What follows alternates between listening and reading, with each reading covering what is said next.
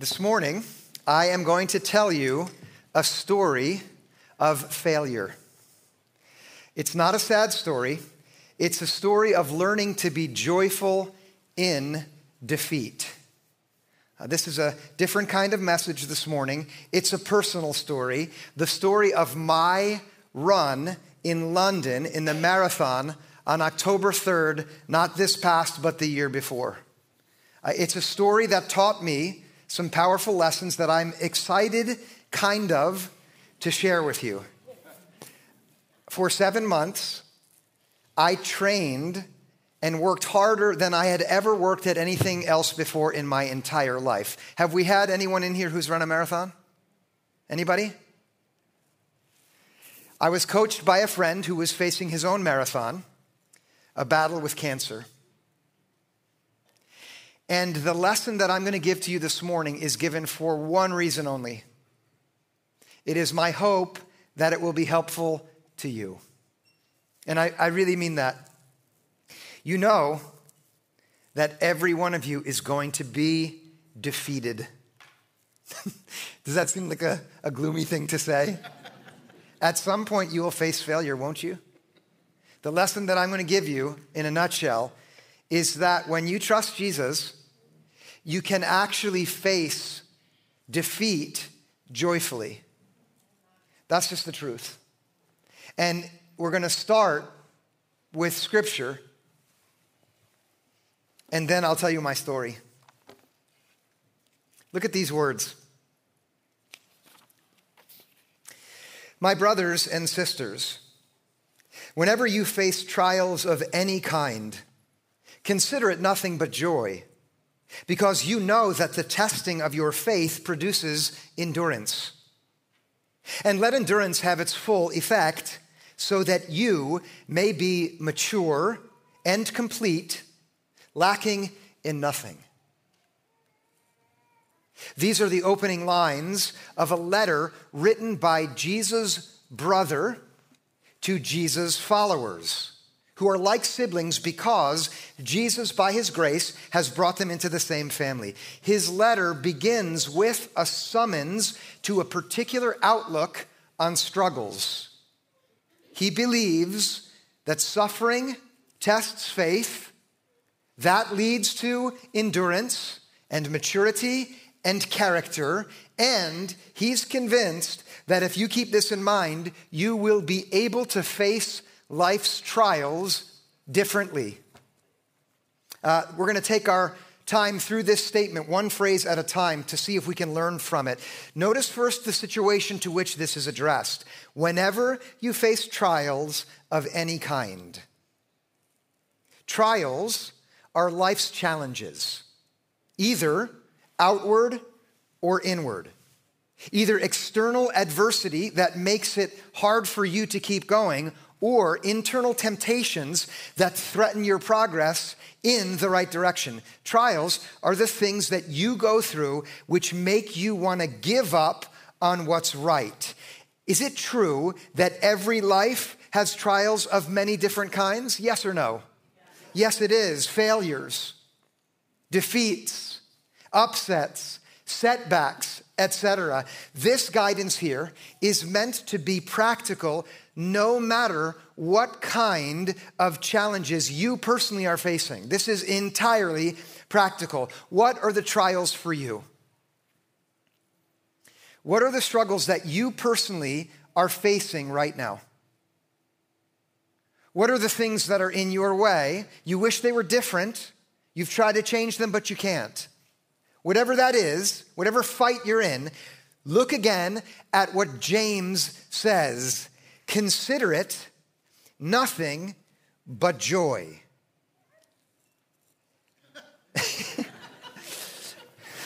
What's your natural response to life's trials? Is it yes? For me, when I encounter trials of various kinds, my natural response is frustration. It's annoyance. And if you don't believe me, Ask the people who are closest to me in life, and they'll tell you. When something stands in my way, I want it out of the way, and I'm unhappy. If it's really bad, I might get angry. If I put a lot into this particular outcome and it's not going my way, I might even be filled up with grief. I'm not alone in this, am I? No. And so when I look at this guidance, I might think this is worse than useless, right? It mocks me. But here we need to be precise. And I'm going to say this is an aside from this particular passage. The more that I read the Bible, the more I see how important it is to read it carefully, or otherwise you miss what it's saying. The more time a person spends with this, the more fruit it will bear in their life. I believe that. I think there are a lot of people who barely look at it and dismiss it, but that's because they've never taken the time really to understand it. Look again at this statement with me, that consider it nothing but joy. Here, I am not actually told what to feel. I'm told how to look. Do you see that? He doesn't say, when you encounter trials, feel joyful. He doesn't say that because that's impossible. What he says is consider it.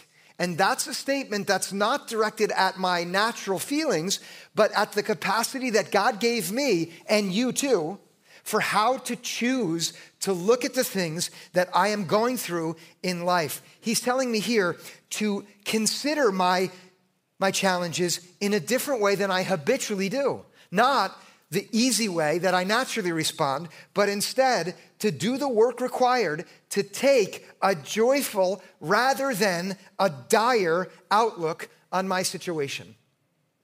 I hope that someone in here this morning maybe has not ever thought of that agency that God has given her or him, that when I'm in a difficult situation, I actually can decide how I look at it. I might not change my feelings, but I can change the way I choose to view it. Why? Why should I choose to change the way I view it? Again, we need precision here. James is not going to tell you that if you look at it in the right way, everything will turn out exactly like you want. That's a very popular thing for religious figures to promise to people, and I have to tell you, I think it's a lie. He doesn't say that. Here's why you should consider your trials in this way. Look at what he says. Because you know that the testing of your faith produces endurance. Let's be careful again. Testing there. It may sound to you like a kind of sit down between an instructor and a student, and depending on whether you pass or fail, you're either in or out. That is not what the word testing here means at all in Greek. It does not mean that. Testing, listen, this is so beautiful. Testing is the process in which external stresses lead over time to internal transformation. Did you catch that? One person did, I heard, To the first readers of this letter, when they heard this phrase here, testing of your faith, the first thing that would have come to their mind was the image of a soldier going into battle afraid and weak and uncertain, but then making it through that battle out onto the other side into peace, and now completely different person because of what he went through. That is someone who has been tested, proved, made strong because of the fight which was survived. James had been through some battles with the people that he wrote this to. His brothers and sisters in faith had lived through some challenges with him, and they came out different on the other side. And based on that, he reminded them of something that they know, which is meant to change the way they look at the trials that they have to face in life.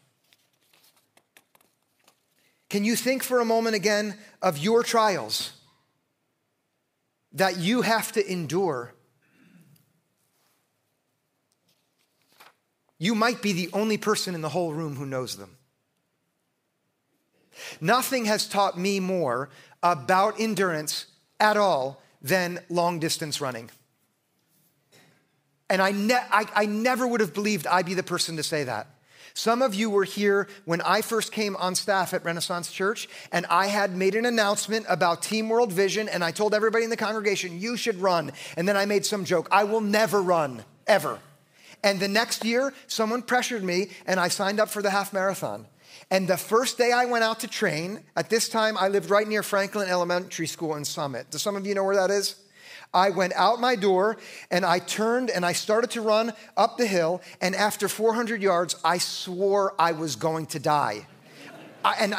You're laughing. I stopped and I was, and there was a kid on the sidewalk in front of Franklin Elementary. And the kid said, "Excuse me, sir, should I call you an ambulance?"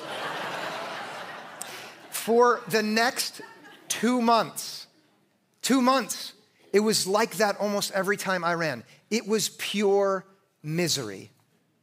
But then I kept at it, and my body became a different body. And running went from being a complete and total miserable thing to being a delight for me. I'm sure you've heard the expression a runner's high. Have you? I had heard that before, and I thought it was some stupid things that runners made up. I know now, because I endured what that's like. It is hard to overestimate the value of it.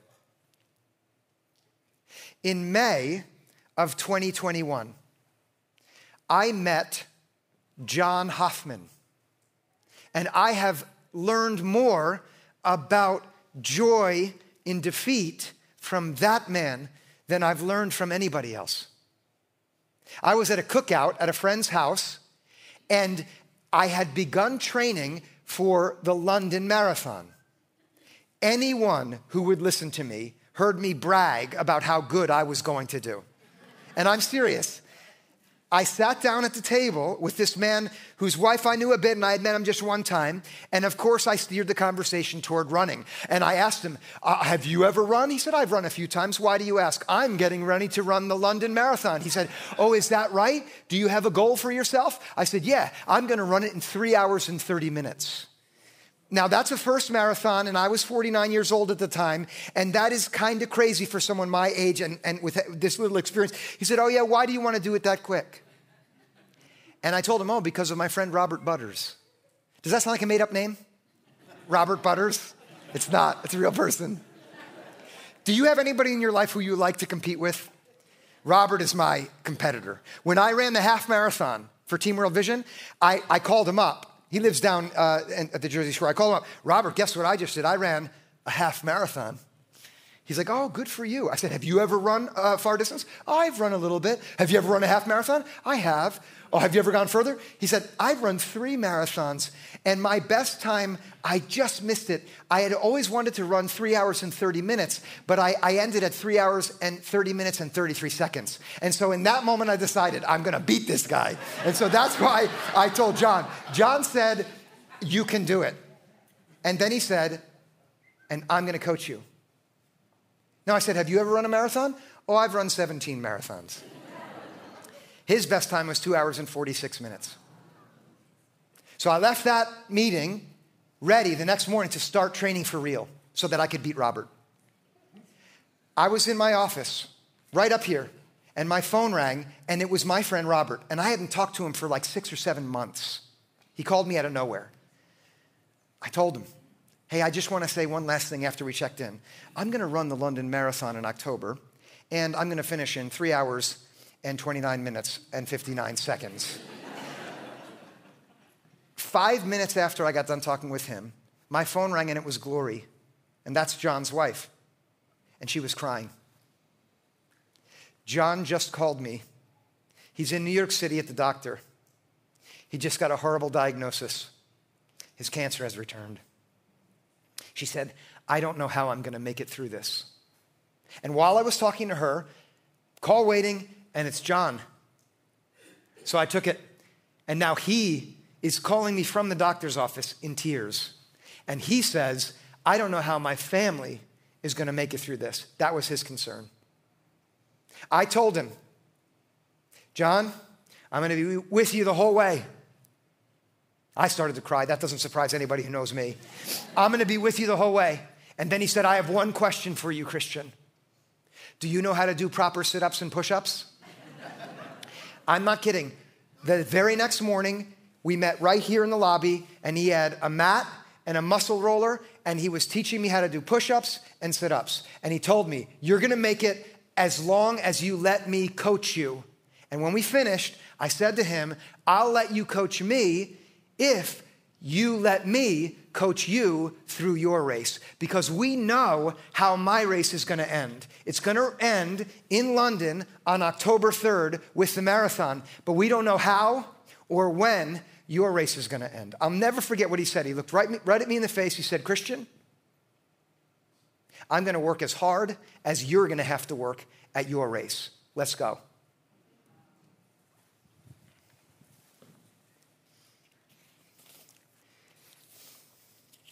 James says this in the Bible. He says, this is Jesus' brother. He says that the trials that you're thinking of, and whatever they are, you let them come to mind. Those inconveniences in life, those brutal facts of existence that you are unable to alter, the things that have happened behind you, the mistakes that you made and maybe you regretted, but now you have to live with them, those things. The unwanted diagnoses, the losses that you know you can't manage. James actually says that all of those things produce endurance in life in the future if you hang in there. And he knows as well as anybody else knows, and you know this too. I know it. Nobody knows what the future's going to hold. You don't know what's going to happen. So all you can do, and this is the moment in this message where I want you to make this as personal as you can to yourself. All you can do is hang in there with everything you've got, trusting and having faith in this process where endurance builds character and makes maturity happen and makes things complete which would otherwise be incomplete. And believing that, hanging in there and choosing not to throw in the towel. And James's version of not throwing in the towel is in what we've read already. Look again. It's where he says, let endurance have its full effect. Don't bail out when it gets difficult. Because if you do, then endurance will not do what endurance does. Its full effect only comes when you stay in the fight, when you choose not to give up and face every challenge with everything you've got. Not more than you've got, but with everything you've got. What are you tempted to give up on? What's your struggle? I know I have no idea. You do. What is it? If you quit, you will miss out on the positive effects of testing, which only come through trials. God knows what you're going through. You trust him, and there's a promise. Hang in there. Here's the promise. Hang in there so that you may be mature and complete, lacking in nothing. God wants you to grow up. So many times when you're honest with yourself and you look at the reflection and you say, why am I not further along? Does anybody else do that? I definitely do that. God wants you to be further along. He wants you to grow up. Why can't I get this right? God is not beside you condemning you. He's there saying, I'm glad you're seeing this. I will help you. But you have to hang in there.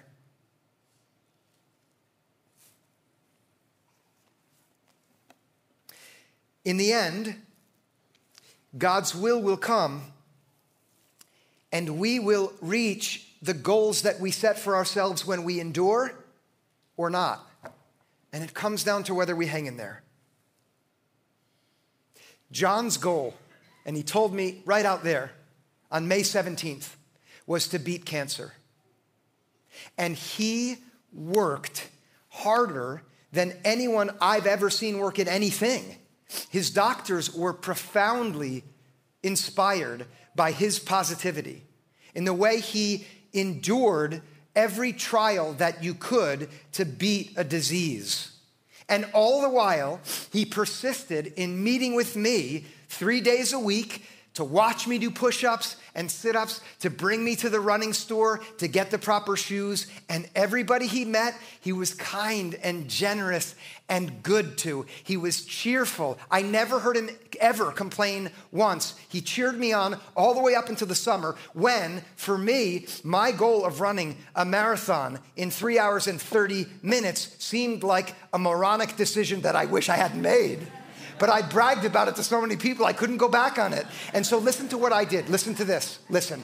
I stopped eating ice cream, Cool Ranch Doritos for 7 months. Every time somebody asked me if I wanted a dessert, I said no. I got up at 5 o'clock in the morning, 4 days a week, and even though most of those days I wanted to stay in bed, I got up, I drank my coffee, I got out on the road by myself in Bedminster, and I ran, and I ran, and I ran 683 miles training. That was very, very hard to do, but I pushed myself to do it. And the truth is, the more I saw John fight, and the more joyful I saw this man being, not just with me, but around the other people that he was around, I told myself over and over again, you do it for John. I prayed for him on the road. It must have been 60, 70 hours of prayer while I would run. And half of my prayers were, God, heal him. And the other half were, God, thank you for this man who is changing me as I run and he runs in his marathon. Have you ever known somebody like that? God wants us to see people like that so they change us. And that's how life works. People who believe and have faith and shine because of it, they ignite a fire in the hearts of the people who get close to them. That's how it works. Now, you might not know this.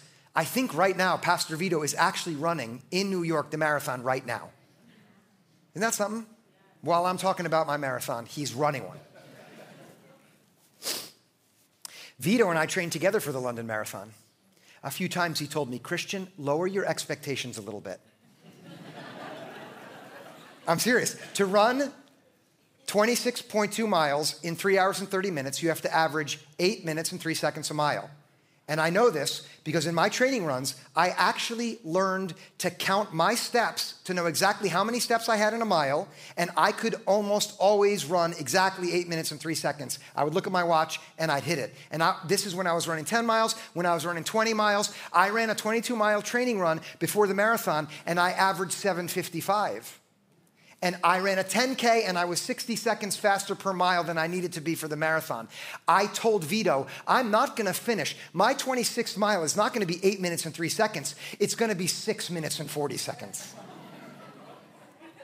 On September 28th was the last time I visited with John before I flew to Heathrow. He was here in Summit. The race was going to be on the 3rd. So I went over to his house. He had been in bed for a few weeks. The doctors had given him an incredibly aggressive course of treatment. And he was there praying for recovery and for a miracle. I sat down beside his bed. He said, Christian, don't go out too fast. You're going to be a rocket out of the gate. Preserve your energy while you go. Don't do anything new on race day. So folks who've run marathons know that one of the mistakes you make is when race day happens, you eat differently and it messes everything up. I said, John, I cannot tell you how grateful I am for you and for all you've been to me. The phone rang and it was his doctor. The doctor had already finished working with John. He called just because he liked John so much he wanted to ask him how he was doing. John said, I'm okay. And then instantly turned the conversation to the doctor. How's your wife doing? I know you just had a new baby. How's everything going at home? Are you starting to get sleep? Is everything okay? And then he said, I have to go. He hung up and he looked at me and said, that's a good man. His doctor's wife had just had her own diagnosis with cancer. In London, I got a text message on October 2nd, the day before my race. Call home, it's important. John had died. And I can't even tell you how much my chest hurt. I cried so hard. And I knew this, it was nothing at all like the grief that his wife and his son and his daughter would be feeling. On the 3rd, I woke up early for my race. I barely slept. I had my coffee and my water. I told myself, don't do anything new on race day. The problem was, the start of my race was 4.5 hours from when I woke up. In Bedminster, I would get up, cup of coffee, cup of water, and within 10 minutes, I'm on the road. And in those 4.5 hours, while I was telling myself, don't do anything different, I was getting dehydrated and my body emptied out of fuel completely. And so on the starting line, I was already dehydrated and it felt like somebody had a knife in my stomach. But I kept telling myself, you are gonna do this today for John, no matter what it feels like. I had written my name on my chest, on my jersey, because people told me in the London Marathon, there's tons of fans and they'll cheer you on. And I'd written Coach John on my arm. We started to run. And this is great. My friend Robert happened to be in London. He told me, I'm going to be at mile 7. Mile 7, I ran at 7 minutes and 40 seconds. He was there. I was, For the first 9 miles, I averaged 7:55. It's a good pace. I was 8 seconds a mile faster than I needed to be. But it felt like there was a knife in my stomach. At the beginning of mile 9, that pain spread from here up into my chest. And I actually thought, this time I might really have a heart attack. And I told myself, do this for John. And then I heard John's voice in my ear. It was something he had told me during coaching. Christian, sometimes, no matter how hard you try, you don't get the race that you prepared for. And I didn't just think of myself, I thought of John. That was a guy who prepared for life and worked for it. And as I passed mile 9, I thought he did everything that a person could do, and the outcome was not what he hoped for and what we prayed for and what his family wanted and what he wanted. And then this is the phrase that popped into my mind. Joyful in defeat. And that's what I want you to take to heart right now. That it is possible to be joyful in defeat. Whether it's defeat in an ambitious goal that you set yourself in a marathon, or a defeat in a relationship that's not going as you wish it was, a defeat in your career and your family life, whether it's a defeat that's really small or a defeat that is as big as the life of a beautiful person being cut off too soon. It is possible to be joyful in every defeat because endurance and trials, those do something to us when we're open to that. I kept my pace up all the way to mile 13, and then as we crossed over the London Bridge, I came over to the side and I started to walk. And I'm telling you, this is not just me saying this. I felt like the biggest failure ever. I really did. And now that I was walking, this is the only reason I didn't quit. People could read my name on my jersey.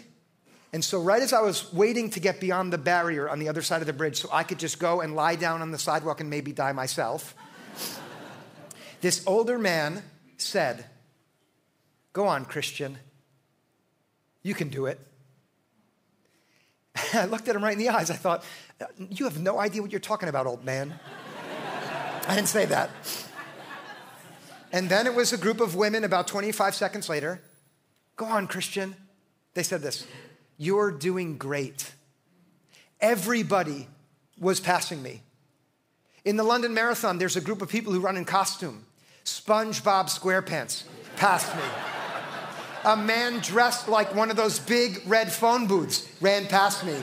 It was humiliating. But every 20 seconds, "You've got it, mate." Peers of mine who, if I was in the States, they would be laughing at me, were saying, "Well done. Christian. Keep going, Christian. You got it. Don't give up. And it took me 18 minutes and 45 seconds to go that mile. And that was awful. Every step of it. I tried to run. My body said, don't you dare. I walked for the next 140 minutes. I walked like this. It was so hard. I didn't give up because strangers along the way encouraged me. At mile 19, I came up behind a man who had a thing on his back. It said blind runner. And he was holding on to the arm of a woman beside him. They were walking.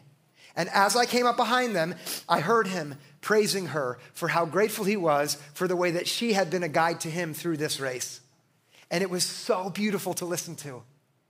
And then he said, you know what? When we get to mile 20, I want to try to run one more time. And I said, God, I'm going to try to run one more time too. And I had done the math. At 18 minutes a mile, it would have been like 7:30 at night when I finally finished. So I was like, I got to do this. So they started to run, and it was a miracle. I was able to run with them. It was about 11 or 12 minutes a mile. You know how when you're in traffic and you follow an ambulance and everybody gets out of the way? It was like that. He was blind. She'd say, blind runner coming through. I was right behind them. Everybody. I kept going faster, and I kept going faster. Every mile from then until the end, I sped up.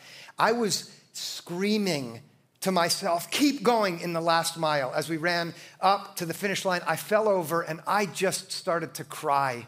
And I cried, and I cried, and I cried. And listen now, it was not because I was sad at all. It wasn't. I was humbled. In that process, it was the humiliation of failing was transformed through that endurance into the humility that I knew this is a good thing. I need to be more humble. God will use me way better when I'm humble. And I knew it. And then I just thought of John and how thankful I was that I had the experience of having a coach like that who taught me the truth that endurance comes when you go through trials and choose not to take a dire outlook on them, but instead remain joyful and positive. You can do that. And anyone who does that and chooses to open her heart or his heart to Jesus' presence in that process will be victorious, no matter what defeat they have to go through anyway. Because, this is my last word, in Jesus, there is no such thing as an eternal defeat. Maybe one more sentence. As I was lying on the lawn in the park there out in front of the palace in England, I looked up at the sky and I thought, someday I'm going to get to run with John. I did think maybe I'll beat Robert Butters someday. Maybe next year. Can we pray? Can we pray together? Let's do that. God, we love you and thank you for this amazing challenge that comes from the brother of our Lord, that we can consider every trial a joy. And through the endurance that you enable when we do that, find ourselves maturing, growing up, and becoming complete. I thank you for the dear friend that you gave me in John Hoffman, for the witness he was to me and to so many others in the way he faced defeat. I thank you also for those many, many strangers along the road who encouraged me. And my prayer for us here as a group is that we will be able to endure and you will use us to help others endure. And so this morning, whether we need to cheer on someone in our life who's in a trial, or whether it's our trial that we need to have heart for, build us up and make us people who run with endurance. In the name of Jesus we pray. Amen.